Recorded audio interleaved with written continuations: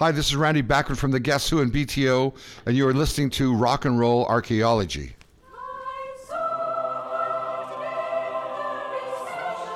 Welcome to Pamela Des Barres' Pajama Party, a Pantheon podcast.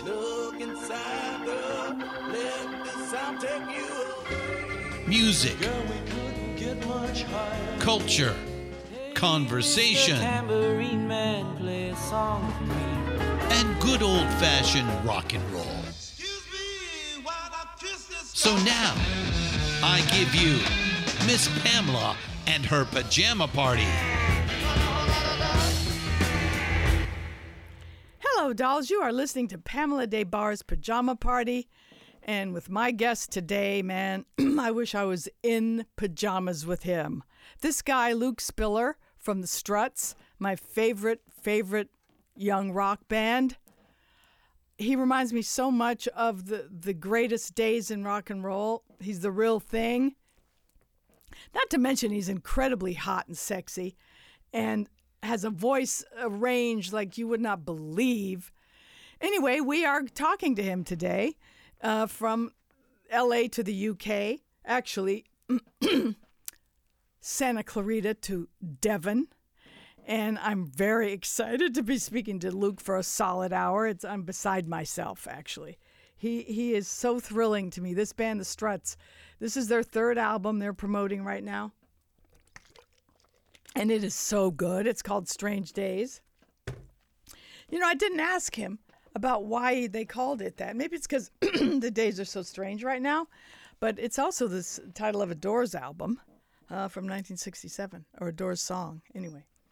But anyway, it is very strange days.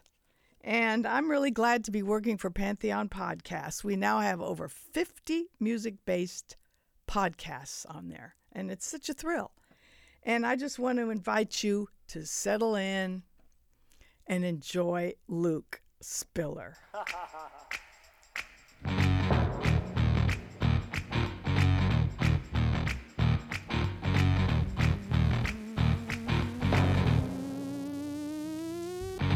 Your eyes follow like a spotlight, two eyes like the sun.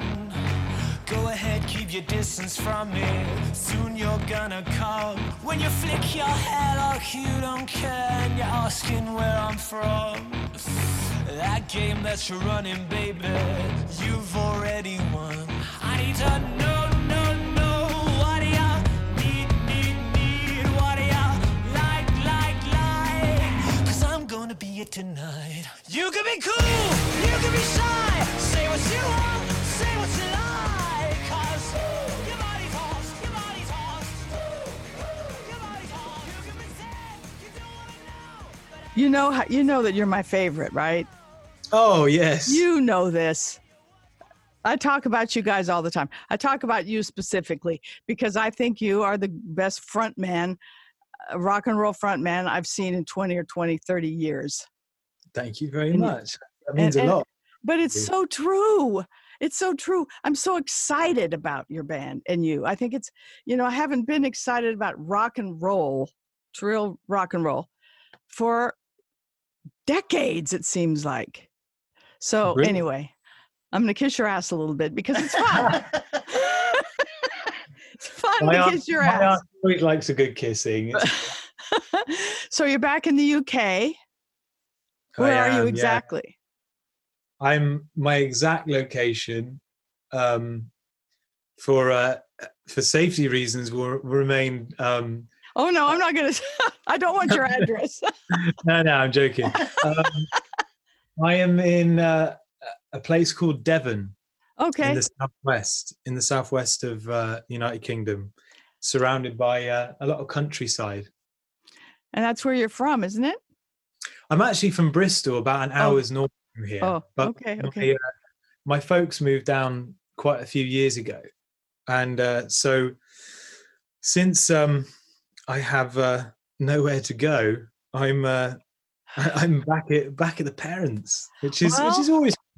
I know a lot of people have done that. It's especially you guys are used to being on the road, like almost nonstop, or in Hollywood. You were like a Hollywood team of boys, right? Yeah, Do you miss Hollywood?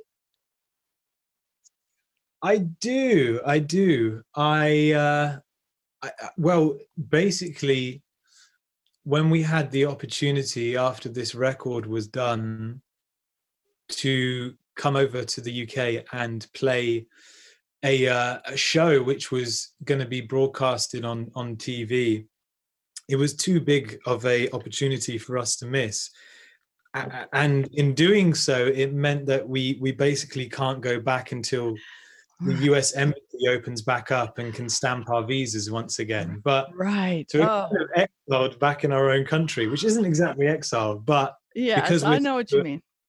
we're so American based, it's kind of funny being back. But it's also great because we've had the biggest attention on radio here than we've ever had. So it's kind of nice being here while it's all kind of unfolding. And we've just found out today that our album debuted at number 11. Wow, UK in album. the UK. That's Yeah, really it was great huge. for you guys. Wow, that must make you feel so happy. It's good. It's good. It's not 10, but we'll always be 11. It will be. That's It all will right. be. Now, do you think it helped the Robbie Williams and helped that Oh, to happen? yeah. Your guest stars. Yeah, absolutely. Robbie was very integral to us sort of gaining a lot of this newfound interest in the band for sure. I mean, but just to put the record straight, it wasn't that much of sort of like I don't want to say kind of like musical prostitution, but or selling out or anything like that. It wasn't that strategic. I mean, like all of the features, they were very natural, either friends that had become friends fairly recently or people that we'd known for quite a while. And we just simply kind of reached out. So it wasn't like, I'm going to walk to Robbie Williams's house, knock on his door, wait till he becomes my friend, and then we can finally have UK radio. It wasn't like that. I'm sure it wasn't. I was going to ask how natural was it? I mean, were you guys friends already? It was very strange. Strange has just been the word of the year, and That's for sure. circumstances in which we kind of got in touch was even more bizarre. I was doing like a home radio show when lockdown first came to LA, just to kind of keep in touch with the fans. And Rob reached out via Instagram and literally just said, "Can I call you?" And I was like, yeah, of course you can. Like, this is so weird and random. Turns out that we had a mutual friend that I had met, and the mutual friend told him, or he found out. And yeah, we just ended up chatting for like 2 hours about everything. And then we kind of stayed in touch. Then the dates were booked for us to go and do these sessions, these 10 days. And I did say to him before, I said, you know, if anything comes that could suit you, would you be interested? And he said, yeah, of course. So it just kind of happened like that. That is so cool. The video is really great. And I assume you weren't even actually together in the video, even though it really looks like you were. Were you actually? No, we were. Yeah, the sections with me and Robbie. So the video was shot 2 days, really. So the first day was crazy. It was this close that it wasn't going to happen. But Robbie ended up being extremely gracious with his time. And we ended up doing the shots with me and Robbie pretty much on his tennis court, sort of like keeping our distance. Really? So he lives in LA too? Yeah, he does. Yeah, he's got a place there.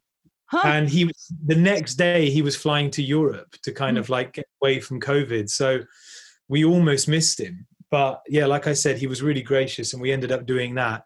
And then the second day was all the stuff in the desert and walking along Hollywood Boulevard and all this stuff. So yeah, it was great. Where'd you go in the desert? Was it Joshua Tree? Did you go that far?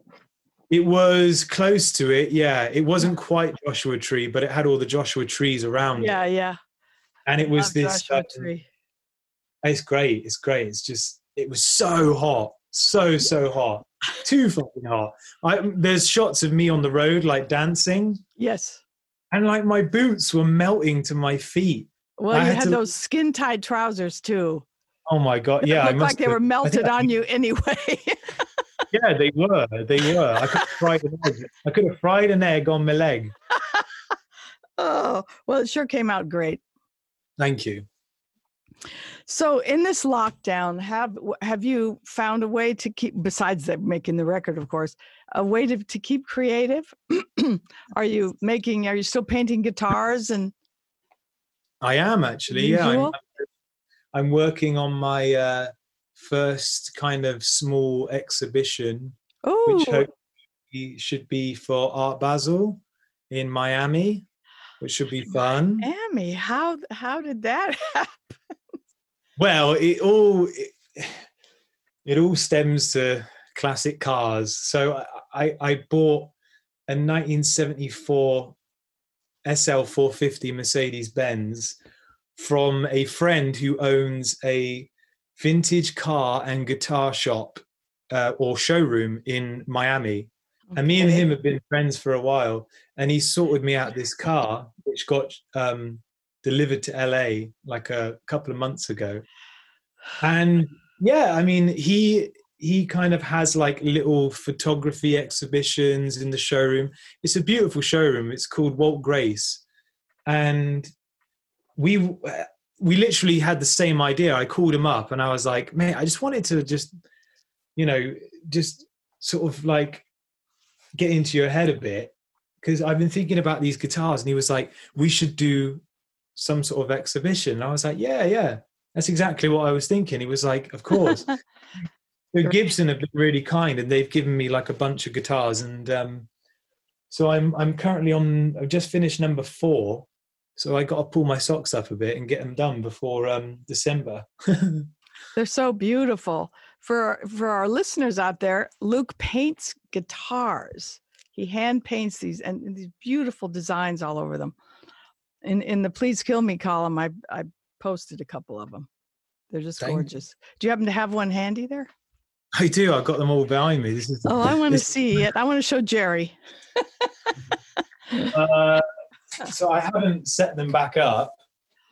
Oh, isn't that just beautiful? Wow. I wish you guys could see this. Stunning. And then I got another one.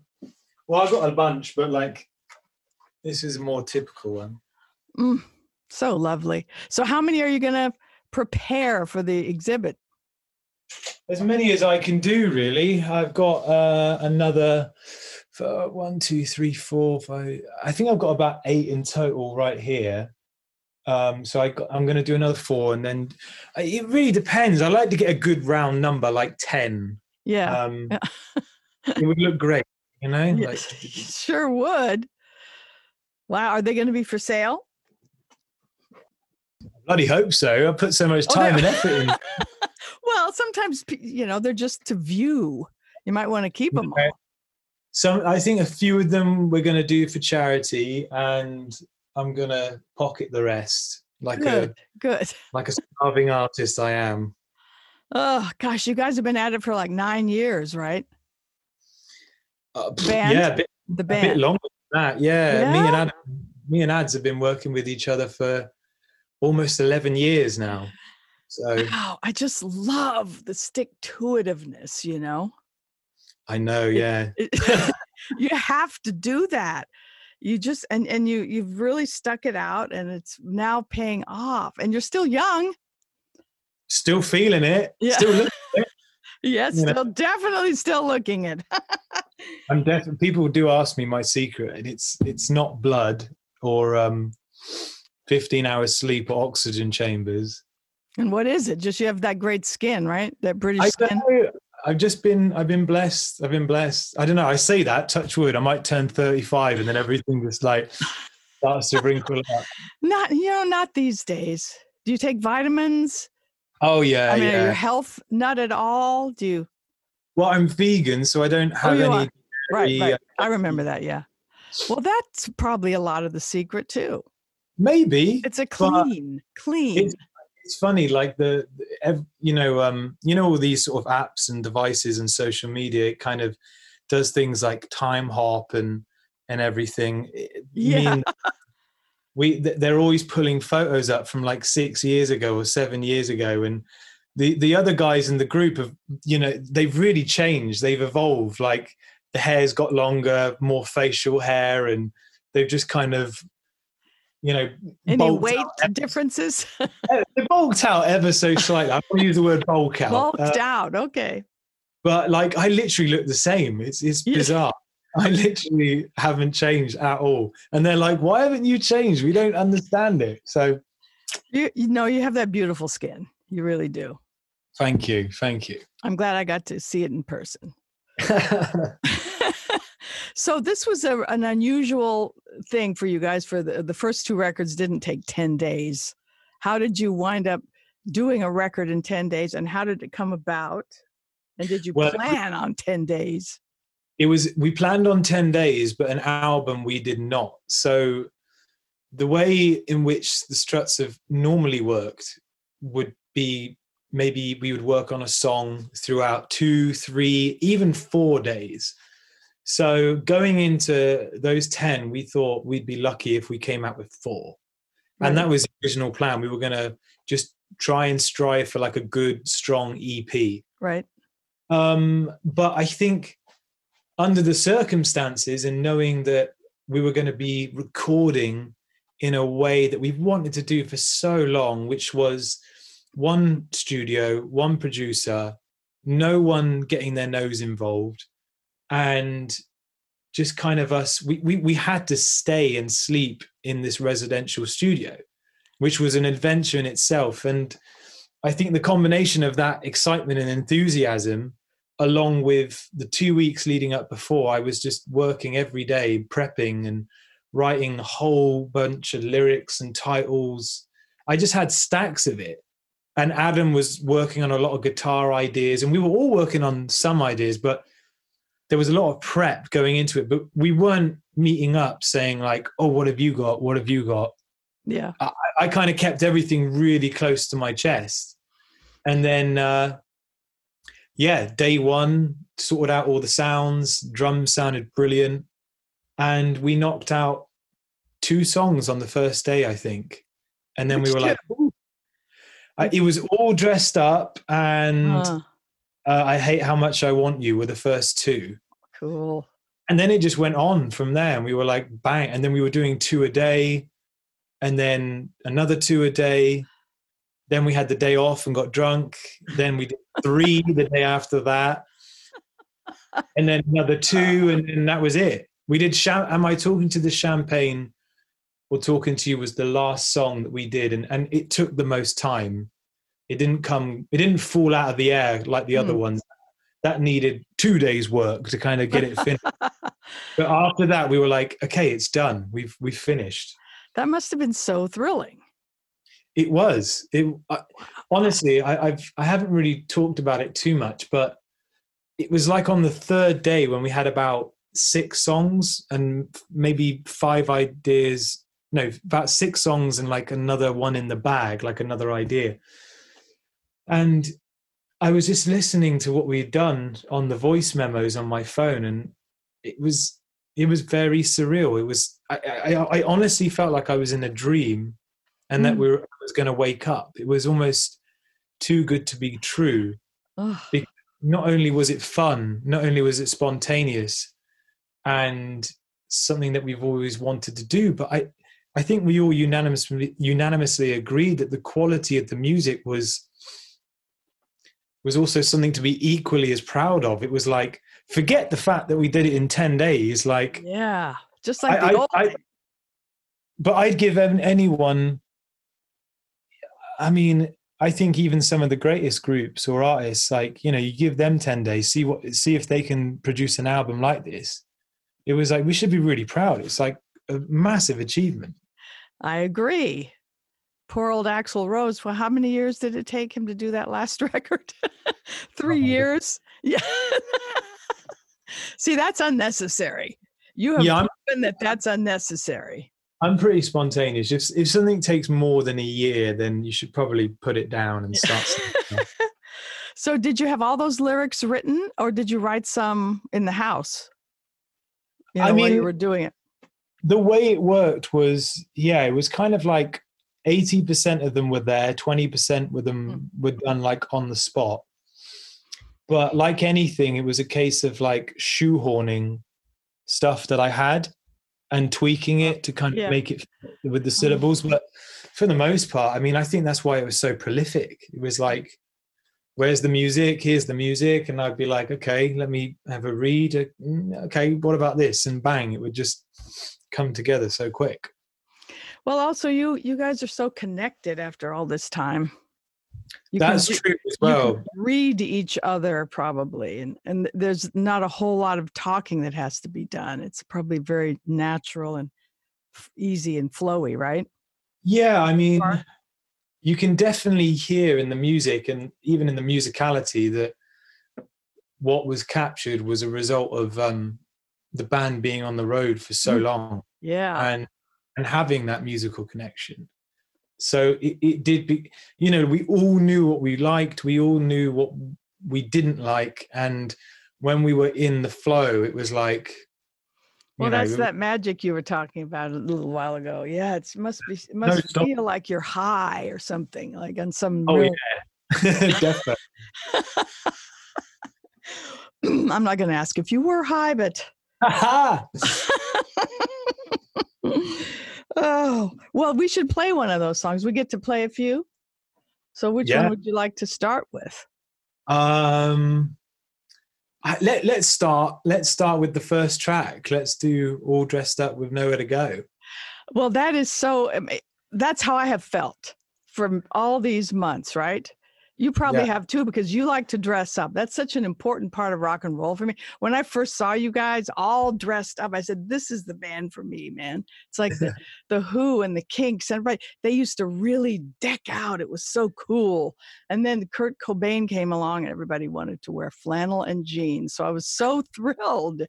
So yes, the frustration in that song, reminds me of me trying to get dolled up and you can't get, there's nowhere to go. So I totally get it. So let's play that one.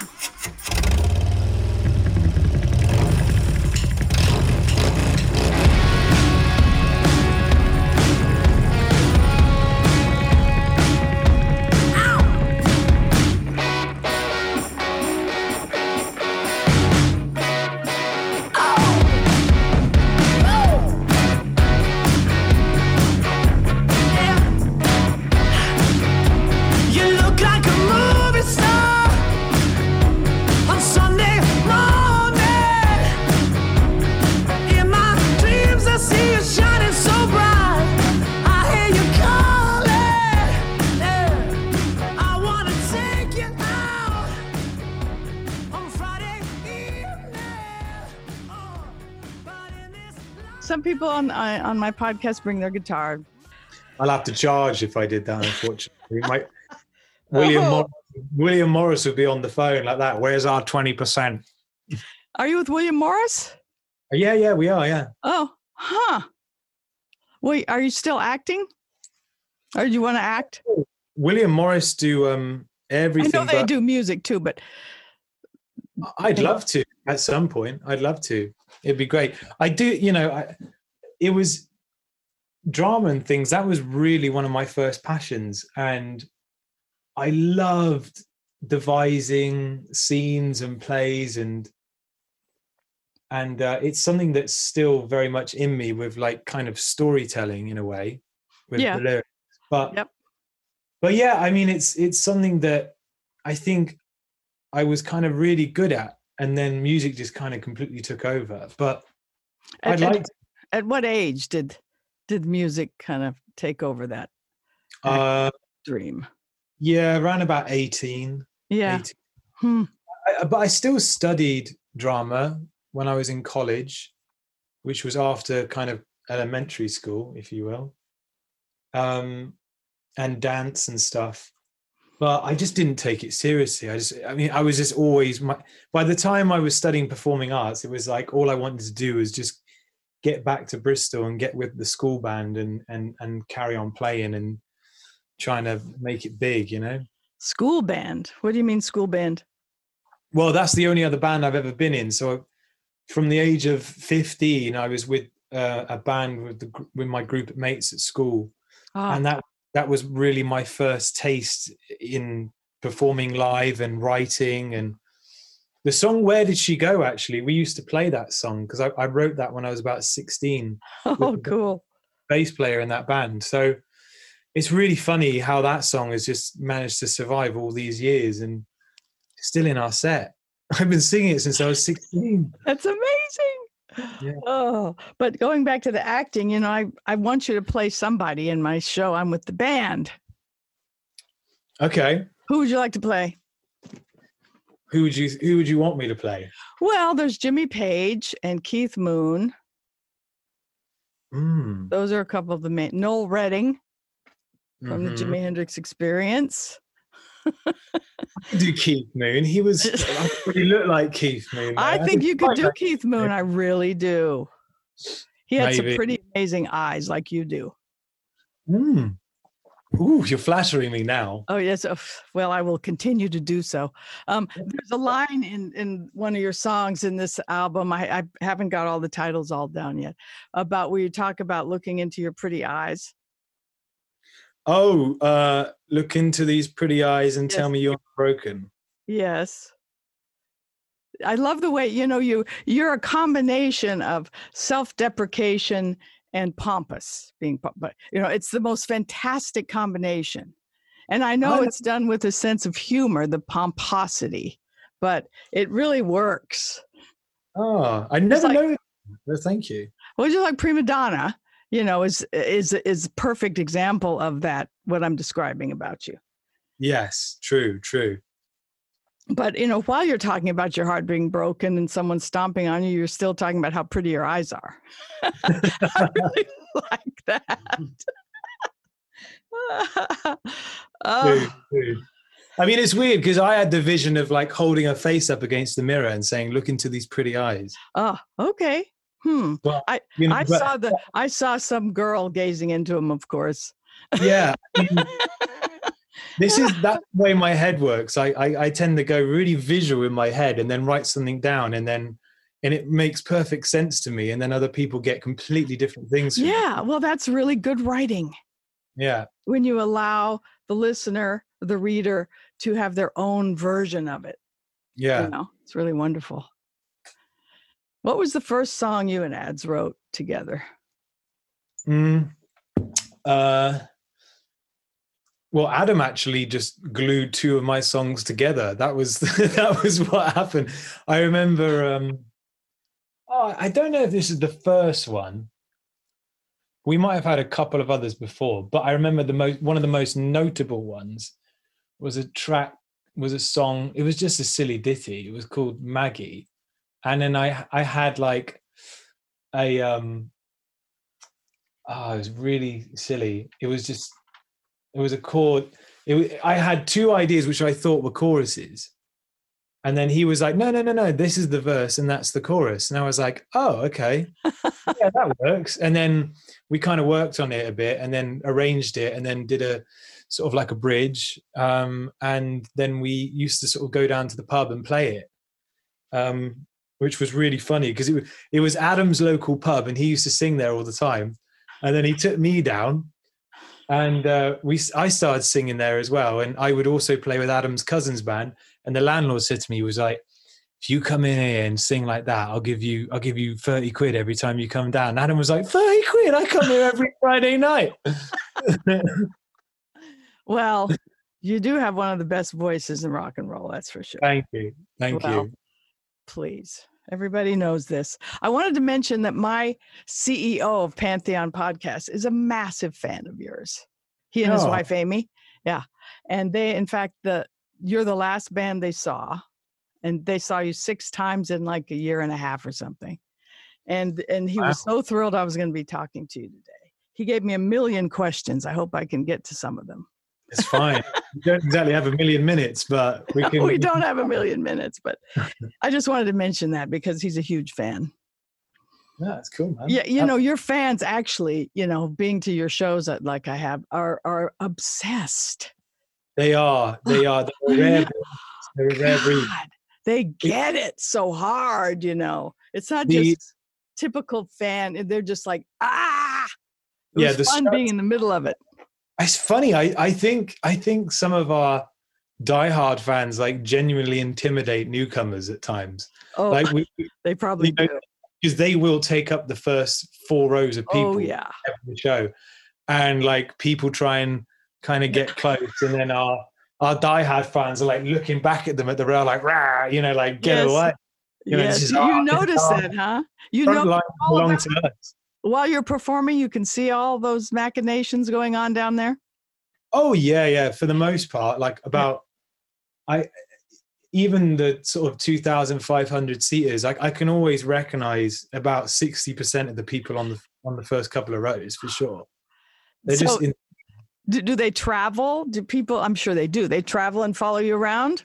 Yeah, I mean, there is one fan in particular just called simply the Waps, and I think he's been to about, I can't quote him exactly, but it's 60 something shows he's been to since he's known us. Wow, that is a lot. That is a lot. Yeah, people say, "Wow, I've been to 75 Grateful Dead shows," but they were around for decades. So wow, that's pretty good. 60. Yeah. I hope he keeps his job and everything. God, he does. Yeah.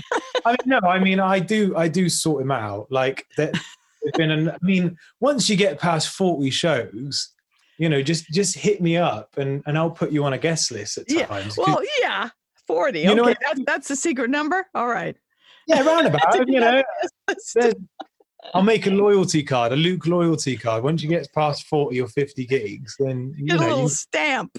Yeah, you get on my guest list. That's so great. So also, how did you get a hold? Did you know Joe Elliott and Phil Collin, or how did that one come about? Because that's so cute, the way you open the song with him on the phone and his big pipes and everything. It's very cute. I've known Joe especially for quite a few years. I mean, I know him and Phil have been massive supporters, but Joe, mainly out of the two of them, has been a lot more vocal about it for sure. Saying all sorts of stuff and has been very lovely. And we've just been in contact via email for a few years. And before even Strange Days was muttered or the 10 days were decided upon, I had reached out to Phil just to kind of get some ideas, because I was just experimenting with lots of different people, and yeah, he sent me through like an idea which didn't come to fruition, but it striked more and more conversation, and then Strange Days sessions were booked, and once again I just sort of said, hey, we're about to go in, would you like to be on something if we can provide? And they were like, absolutely, for sure. Fantastic. I met him, he's also a huge Sparks fan. Oh really? Yeah. Yeah, I met him at a Sparks show backstage, and we had a little flirt, and he gave me his number, and I waited too long to call. So if you see him again, tell him Pamela Des Barres says hi. Okay, I will. Okay. And I was thrilled that he also loved Sparks. Now he loves my 2 favorite bands. That is so cool. I love Sparks. Me too. Yeah, I've been seeing them for almost 50 years too. Woo! I know. It's really quite shocking that I'm still here. Okay, well, let's hear that song. I Hate How Much I Want You.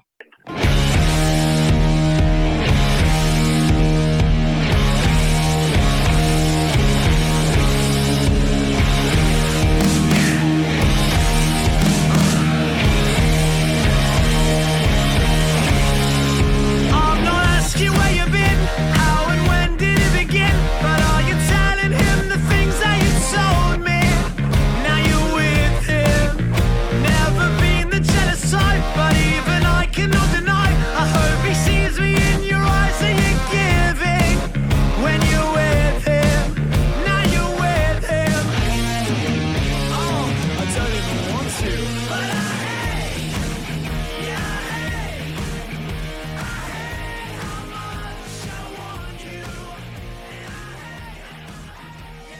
There we go. We heard that. Fantastic. So you know what? I've noticed on this record, there's a lot of songs about heartbreak and people chewing your heart up and spitting it out.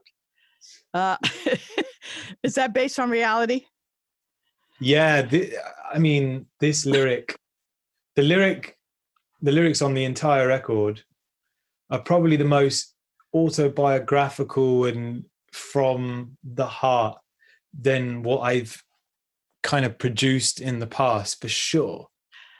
And I don't know why. I just, I mean, sort of towards the end of 2019, I just sort of found, I just felt very compelled to start digging things out of personal experience and just see if that sort of like connected better than sort of writing through characters all the time, which is what I used to do for the majority of songs. But yeah, you know, it's I definitely went through some heartbreak in the City of Angels towards the beginning of the year, which definitely found its way on the record.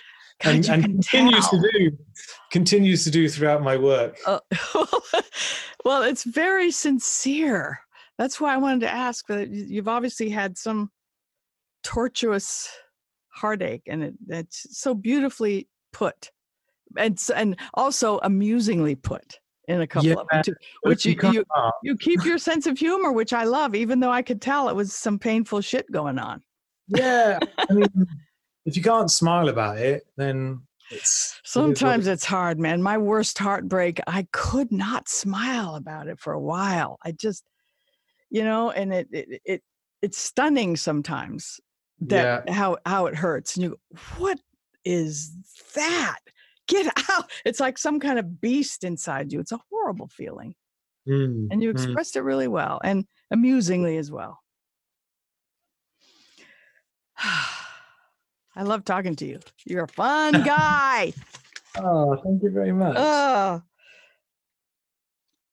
Okay. What have you been listening to during the pandemic? Have you had any kind of music that has uplifted you or gotten you through it besides your own? Well, I got absolutely sick of my music. I tend to get really bored of it very quickly. As soon as it's mastered, then that's it. It's ready. I'm ready to move on to the next thing. But no, I've been listening to I've just been listening to a lot of really intimate stuff, and I've been really inspired to create more and more lyrically driven stuff, and it's made me sort of go back and listen to French chansons kind of style of music. I don't know if I'm pronouncing that correctly, but just where the lyric kind of really drives in. It's not amazingly musical, but it's emotionally driven. And so I've been listening to a shed load of that, loads of stuff. Like Serge Gainsbourg, but and obviously Edith Piaf. Yes. Oh gosh. It just really, I really like diving into these absolute rabbit holes musically and just sort of listening to it, the good stuff and the terrible, and kind of hoping. I don't know. I'm always looking to learn something new, and sort of be inspired by something in a different way. So, I've just been listening to that, and then obviously a bit of Bruce Springsteen just to kind of get me up in the morning. Oh, I love Bruce. Badlands. I literally, whatever happens in life, I literally put that song on, and I'm ready. I love hearing that. I have songs like that I put on and everything's okay, at least for a little while, right? Yeah. Badlands. As soon as it gets to the sax solo, I'm ready. I'm ready to take anything on. I bet Bruce would love to hear that. Yeah. He's still at it. Isn't that so cool? They just keep going. Some of these people, he's got a new album out today, actually. What? He's got a new album out today. I know. I'm so excited. And his TV show, it was his special. Is it Netflix? I haven't seen his special yet. Yeah, it's just out just this week. Oh, Based really? on that record, and it's the recording of that record, of the new record. Cool, Yeah, cool. Oh, yeah. Do it in like somewhere in the middle of buttfuck nowhere or something. Yes, like, and the whole E Street Band, and it's it looks like it's going to be so cool. I'm very excited about it. I love that you love Bruce. Oh, yeah. And Edith Piaf. I only got into Bruce I came late on the Bruce train. Well, my first trip to New York, I toured Hamlet with a drama company when I was 19. And we came to New York and we performed Hamlet in these schools in Brooklyn and some really kind of vibey places. And the kids loved it. It was really fun. And I went into the Virgin Megastores in Times Square, which was fucking massive. I'd never seen anything like it in my life. Yeah. And back then I was so intuitive just with kind of the covers and the artwork. I used to just pick CDs and records out purely based on what I could see and be like, oh, this looks interesting. Mm-hmm. So important. And now we can't do that hardly. No, and I purchased Born to Run and the greatest hits. So I knew Born to Run album and I was like obsessed with it because I was also a massive Meatloaf fan. Really? And, oh yeah, obsessed. Amazing. I'm obsessed with Jim Simon, absolutely. Like obsessed. I'm actually every now and then I'll be sort of, maybe messaging a certain lady friend and, we've been talking for a while and I'll be like, look, I haven't been completely honest. And they're like, why? What's up? And I'm like, oh no. And they're like, and I'm like, I'm obsessed with Jim Steinman. And they're like, you fucker. That is funny. I have a friend who dated him. Really? It was an iffy experience. Yes, it was iffy experience. I bet. Didn't last very long. I'll listen to the music, but I wouldn't want to kiss. Oh gosh. Where were we? We were talking about something. We were talking about Bruce and oh yes, Bruce. So you got into those two albums right at that time when you were 19, and you loved him ever since.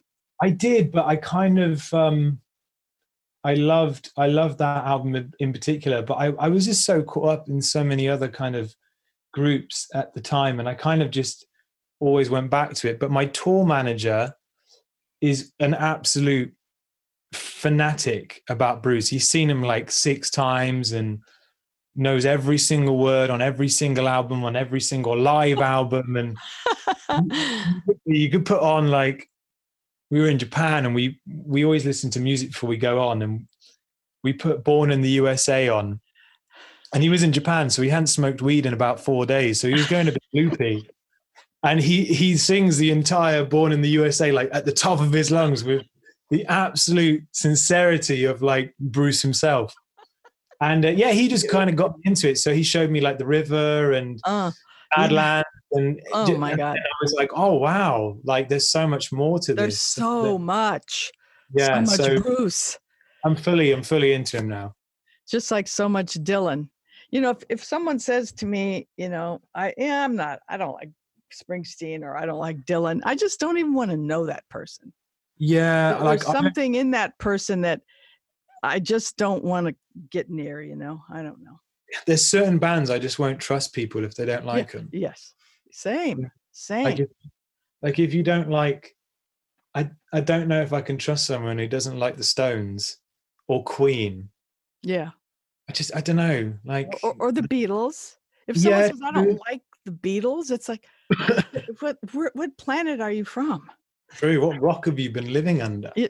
Now, speaking of planets, yes, I hear when you were talking to Robbie, you guys discussed UFOs. Now, is that something you're interested in? Believe that we're not alone, or what? I mean,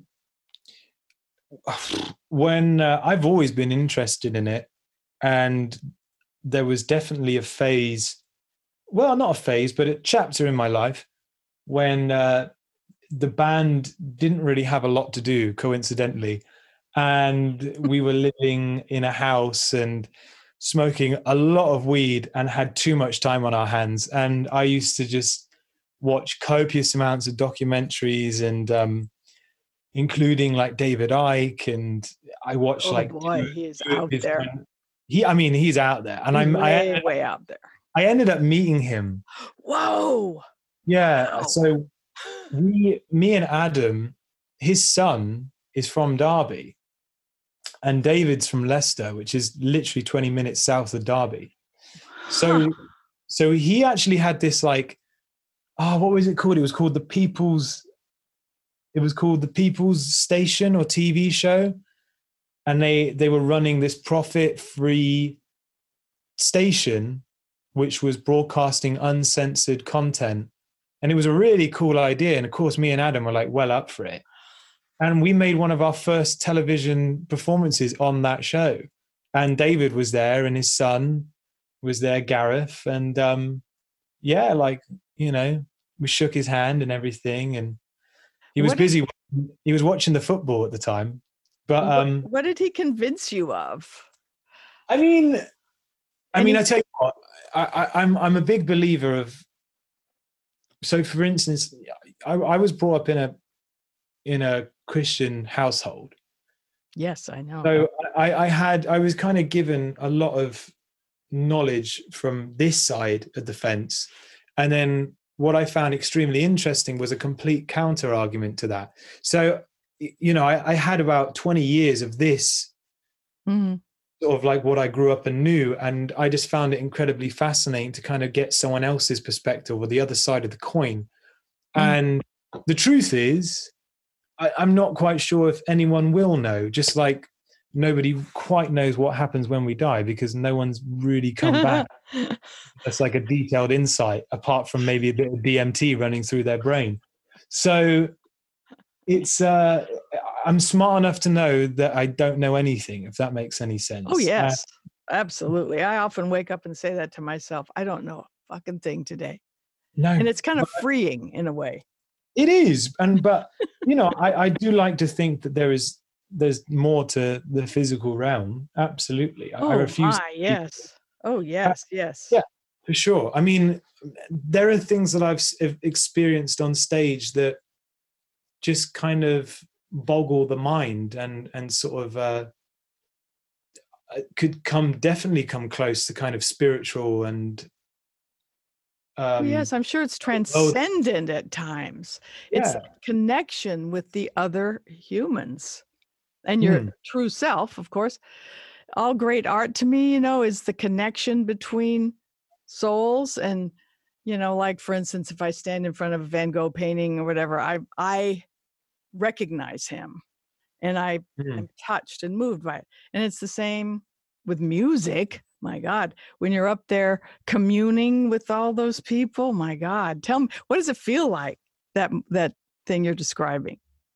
Well, sometimes it's like, it feels like I'm running uphill, and it's really weird. I have this thing inside me, and I might mellow out now. I'm a little bit more mature, but I've always had this thing that I always needed to go 110%. So it's kind of like, I like to run as well, like long distance. And the only thing I can kind of describe it as is that it feels great to be running and whatnot. And then every time I feel like I'm not putting enough energy into it, this little thing goes off in my head and I start to push even more and more and more. So I barely relax. It's kind of like I go into this autopilot mode. And honestly, I don't really remember a whole lot of any show apart from when we run on and maybe the last 2 or 3 songs, once I'm kind of like warm and I sit down at the piano and do something on my own. But other than that, it's like go, go, go, go, go. So I wouldn't be there have been moments where I've kind of had to sit back, and maybe towards the end when we're doing the final crescendo and everyone stood up like, whoa. And you take it in. Must feel amazing. He's great. Yeah. All that love coming at you and appreciation for what you do.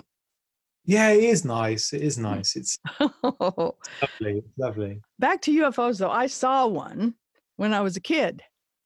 And there's a brand new documentary right now called, oh, God, I just saw it. Anyway, it's a documentary just came out on UFOs with, people who've seen them through the years since the 40s.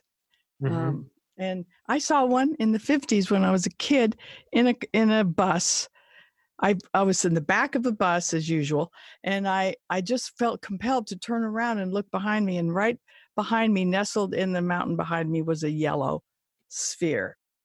And I said to my friends, "What's that?"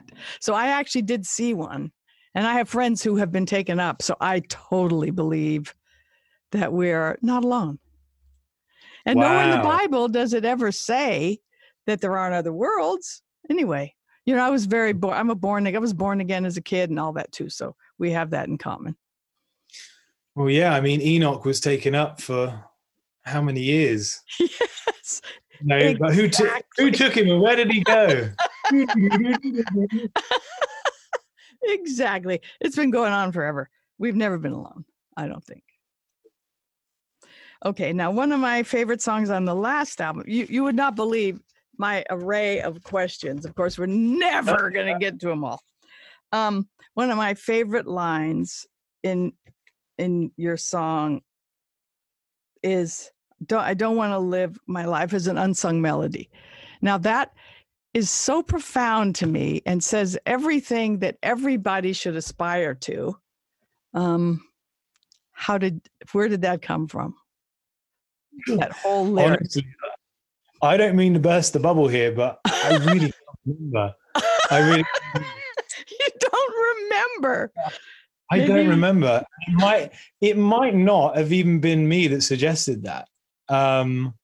Where credit's due, both Kiss This and Could Have Been Me were written in a parent's basement studio. Huh. A production company called Red Triangle, who we're still fantastic friends with now. And I think Could Have Been Me was one of the really early ideas that we did. And George, who is one half of the production team, is also like a great kind of visionary producer, along with Rick as well, who's the second half. But George is really good lyricist. And I remember it probably went like this, because I was, when I was about, when would have this been? Maybe 22, when that song was done, 23. I was extremely bitter at the time, extremely frustrated. I was kind of, and very naive. I would sort of get to the studio and moan, because by the time we were doing Could Have Been Me, we had already had like a 10-track album, which I thought was the absolute dog's bollocks, and I thought it was incredible, and we'd been told that it wasn't good enough, and we'd been told that it was too pastiche and all this kind of stuff. So I remember getting to the studio and just these two producers so ready to work, like, hey, hi guys. I'm just sat there like, yeah, fuck you, like. And they're like, what's wrong? And I'm like, oh, we don't need to be here, and like, I'm just so fed up with people telling me I got to do this and I got to do that. And I remember just doing this, waffling. And I think that inspired the entire song. We were just so fed up and frustrated at the powers that be, sort of really trying to sort of like determine where we were going to be going. And Could Have Been Me was a direct response to that. So, but it was so long ago. I think it was like 7 years ago. Well, it's one of my favorites, so I would like to hear it.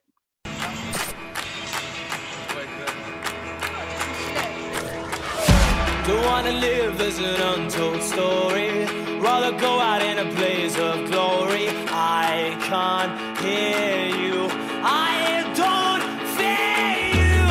I live now 'cause the bad die last, dodging bullets with your broken past. I can't hear you, I don't fear you now.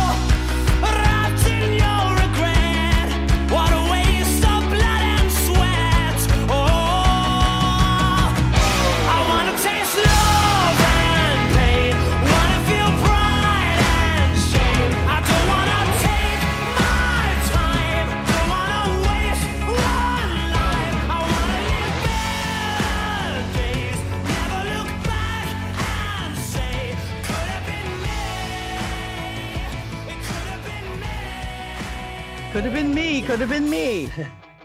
But now it is you, right? Yeah, I guess so. Yeah. Yeah. It's not could have anymore. Yay. No. That's a really inspiring song. I just love it. Thank you. One of your quotes to me, which, I reread my article with you guys. Please kill me. And one of the things you said was when you combine religion and faith with music, it's not an act. I'm sure you don't remember saying that, but you said that to me. How high was I then? Well, I guess you were bringing your past into your future. Wow, we must have had a deep conversation. We did. You don't remember? I mean, say it again. Say it again. I'll try and go through. What was it? What was the quote? When you combine religion and faith with music, it's not an act. Oh, that's true. I must have been talking about my dad. Possibly. We were talking about your, being brought up in the church and listening to the singers and how real it was and how passionate. Yes. I remember now. I remember. From that. Yeah. I think you were asking me about no, I was telling you about how I was taught the art of meaning it and sincerity when performing, and seeing that, and like I said, when you grow up watching church bands play and stuff, they're not playing for vanity. I mean, you might get the odd flute player who just wants to show off, and but for the most part, they're there, sort of like, doing something which is completely selfless to an extent. Yes, very much so. And with that, I think comes pure sincerity and a quality that is so genuine, which can be so alien from popular music in all its aspects. So yes, yeah, like BTS, and what do you think of that phenomenon? Do you think anything of it? I don't think a lot of it. I mean, all I know is I really embarrassed myself at the it was the EMAs, and BTS had really exploded, and I didn't quite know the name, and we had our seats, and there was some confusion. Basically, we had to move out of our seats to let in BTS and all 26 members, however many members there were or something. And they were like, "What's wrong?" And I was like, "BLT has just stolen all of our seats." And they're like, "Who the hell is BLT?" I'm like, "I don't fucking know. BLT, BSS, whatever they're called. I don't know." And I think someone who worked with them on the label heard me say that. Well, they are huge, as you know. But, they're groomed. It's kind of the antithesis to me of rock and roll, the grooming of bands, which started way back with Simon Cowell. Yeah, or even the Monkees, for God's sake. Yeah, but it's a proven formula. I mean, yes. I mean, where credit's due, I mean, with that many members, you're going to have something for everyone. So when it comes to a young teen audience, it's kind of like a proven formula. Get 8 people in the band, and you're going to have someone for the one who likes the sporty guy, the one who likes exactly. And it's all planned out. It's but I'm just lucky having been a teenager when I went from Elvis to Dion to the Beatles, the Beach Boys, the Stones, the Doors, the Byrds, all that. I'm just lucky. And I really shouldn't make comparisons. Sorry, I did. So during this incredibly difficult time with the pandemic, how are you staying in touch, like with your band and people you love and all that? Or are you pretty much sequestered? I love that word. Well, the band tends to do like a funny little like weekly call catch up where we kind of just fill each other in on what's happening. any news that we may have heard or what's going on in our personal lives. And in terms of catching up with friends, I've done a bit of that since coming back. Mhm. And I'm with my family now, which is nice, and I'm making the most of that. But I mean, social media is kind of really saving everyone in that aspect. Yes. I know it's incredibly destructive in other ways, but it's nice to have a lot of Yes, it people can at your be. fingertips, you know? Yeah. Well, your fans, that's how you stay in touch with them, right? Yeah. Oh, yeah. Yeah. Absolutely. And Absolutely. that's so important right now because you're usually touring. So it must be so exciting though to have a brand new, fresh record to put out for your fans who love you so much.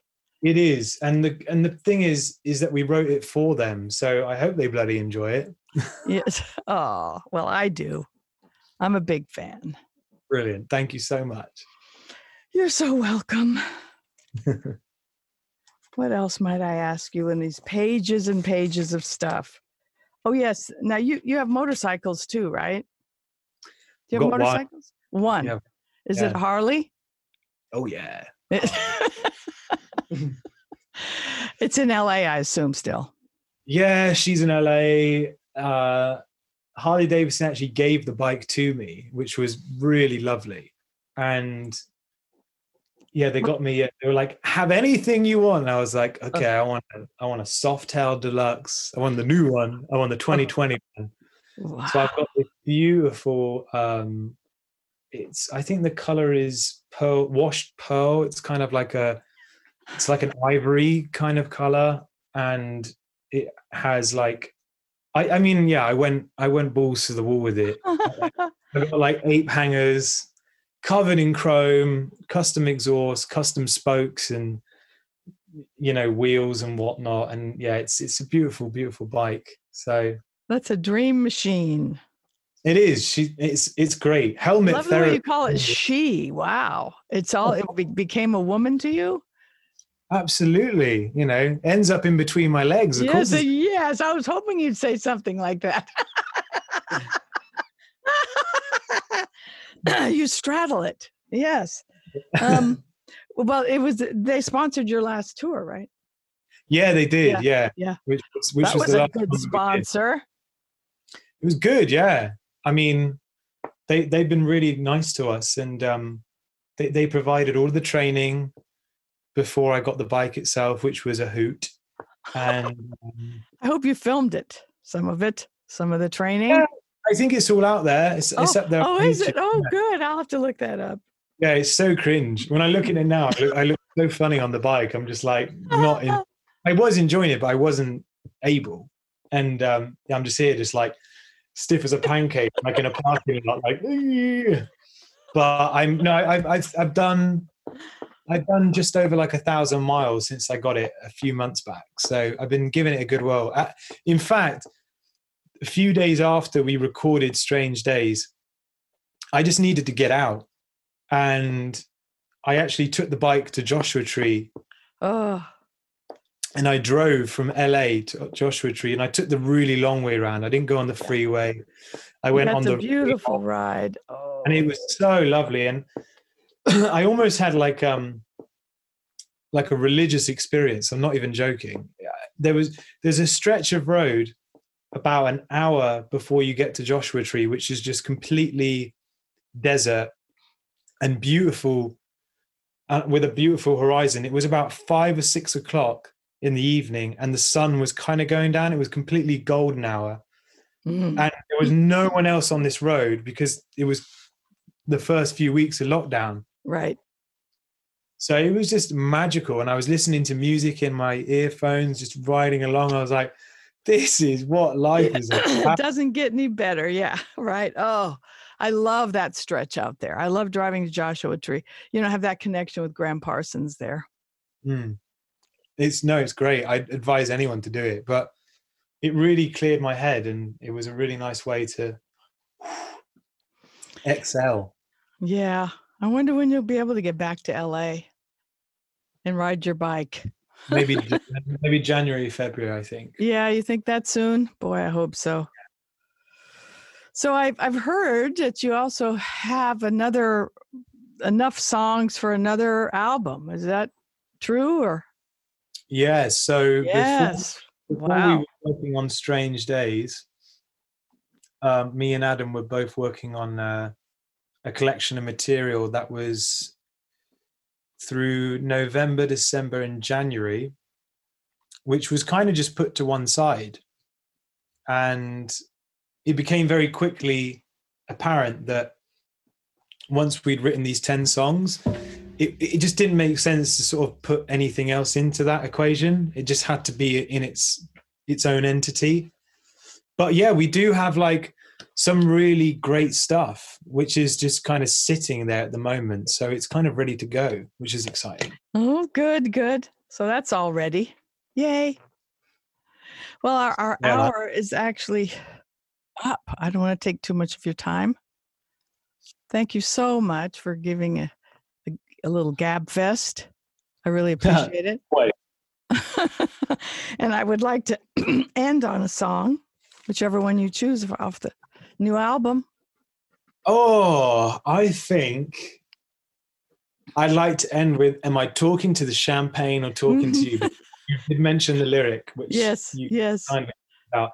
But yeah, I love it. I think it's an absolute jam and a real place that musically we haven't gone yet. So I think all the listeners will appreciate it as well. And there's a mean saxophone on it as well, which is always good. There, didn't you, is someone else on there with you? Oh no, you know what I love? I love Another Hit of Showmanship. We may have to do two. We have to go out with 2 songs. Okay, we'll do it back to back. Oh, do yes. another hit showmanship, and then Albert Hammond Jr. is on that, yes? Yeah, Albert Hammond Jr. on Another Hit of Showmanship, Yes. and then Am I Talking to the Champagne? They're good back-to-back tracks for sure. Okay, good. Well, we're going to hear those. And thank you, Luke Spiller.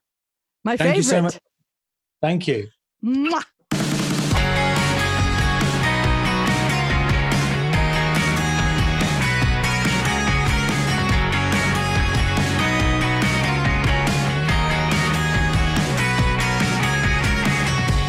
Don't feel human.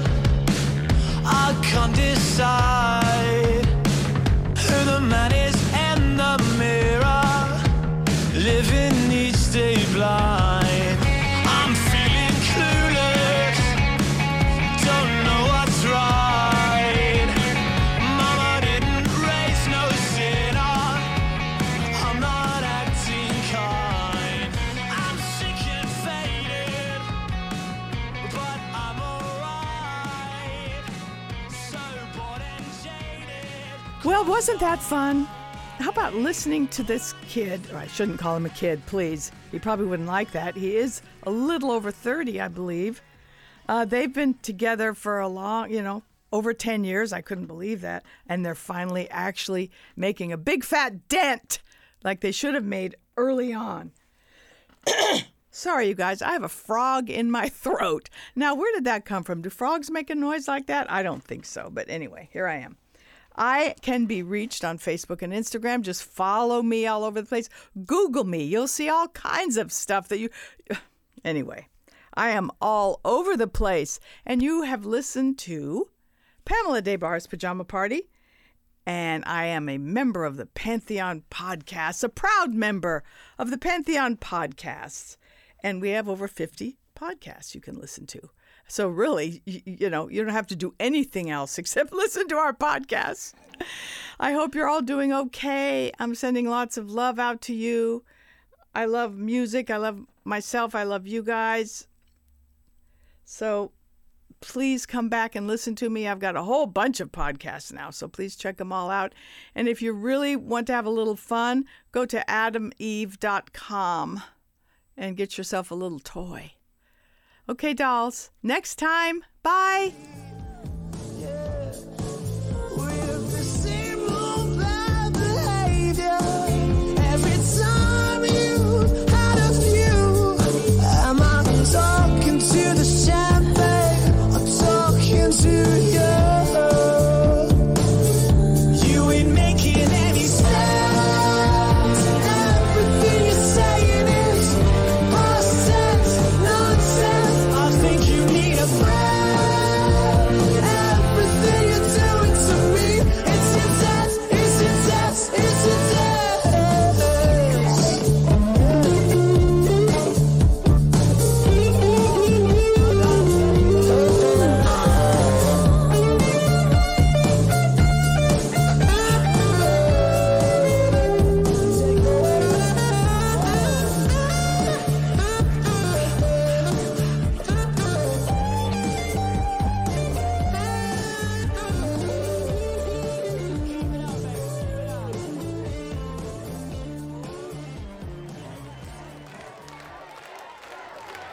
You've been listening to Pamela Des Barres' Pajama Party, produced by Aaron Alden and Christian Swain.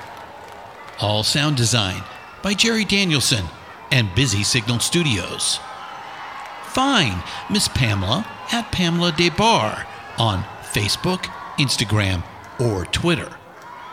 Find all the Pantheon podcasts at pantheonpodcast.com or wherever you find great podcasts. Find us on Facebook at facebook.com/Pantheon Podcasts, Rock and Roll Archaeology on Instagram, and Pantheon Pods on Twitter.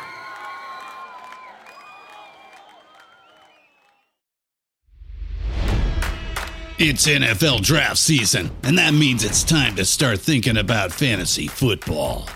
FantasyPoints.com features industry-leading experts and prognosticators using proprietary hand-charted data to help you score more fantasy points. FantasyPoints.com is the place to go for whatever kind of fantasy football you play. Whether you play fantasy football, daily fantasy sports, or do a little bit of everything, Fantasy Points has the meticulously researched content to guide you to victory. And why wait for the fall? Fantasy Points also covers the new spring football league, the UFL. Join the guru, John Hansen, Scott Barrett, Joe Dolan, and other massive names in the fantasy football universe with an exclusive offer. Use code Pantheon for 15% off any Fantasy Points package, including the all-in package, with access to every article, tool, and data nugget that Fantasy Points has to offer. That's FantasyPoints.com and code Pantheon for 15% off at Fantasy Points. FantasyPoints.com, code Pantheon. Score more fantasy points.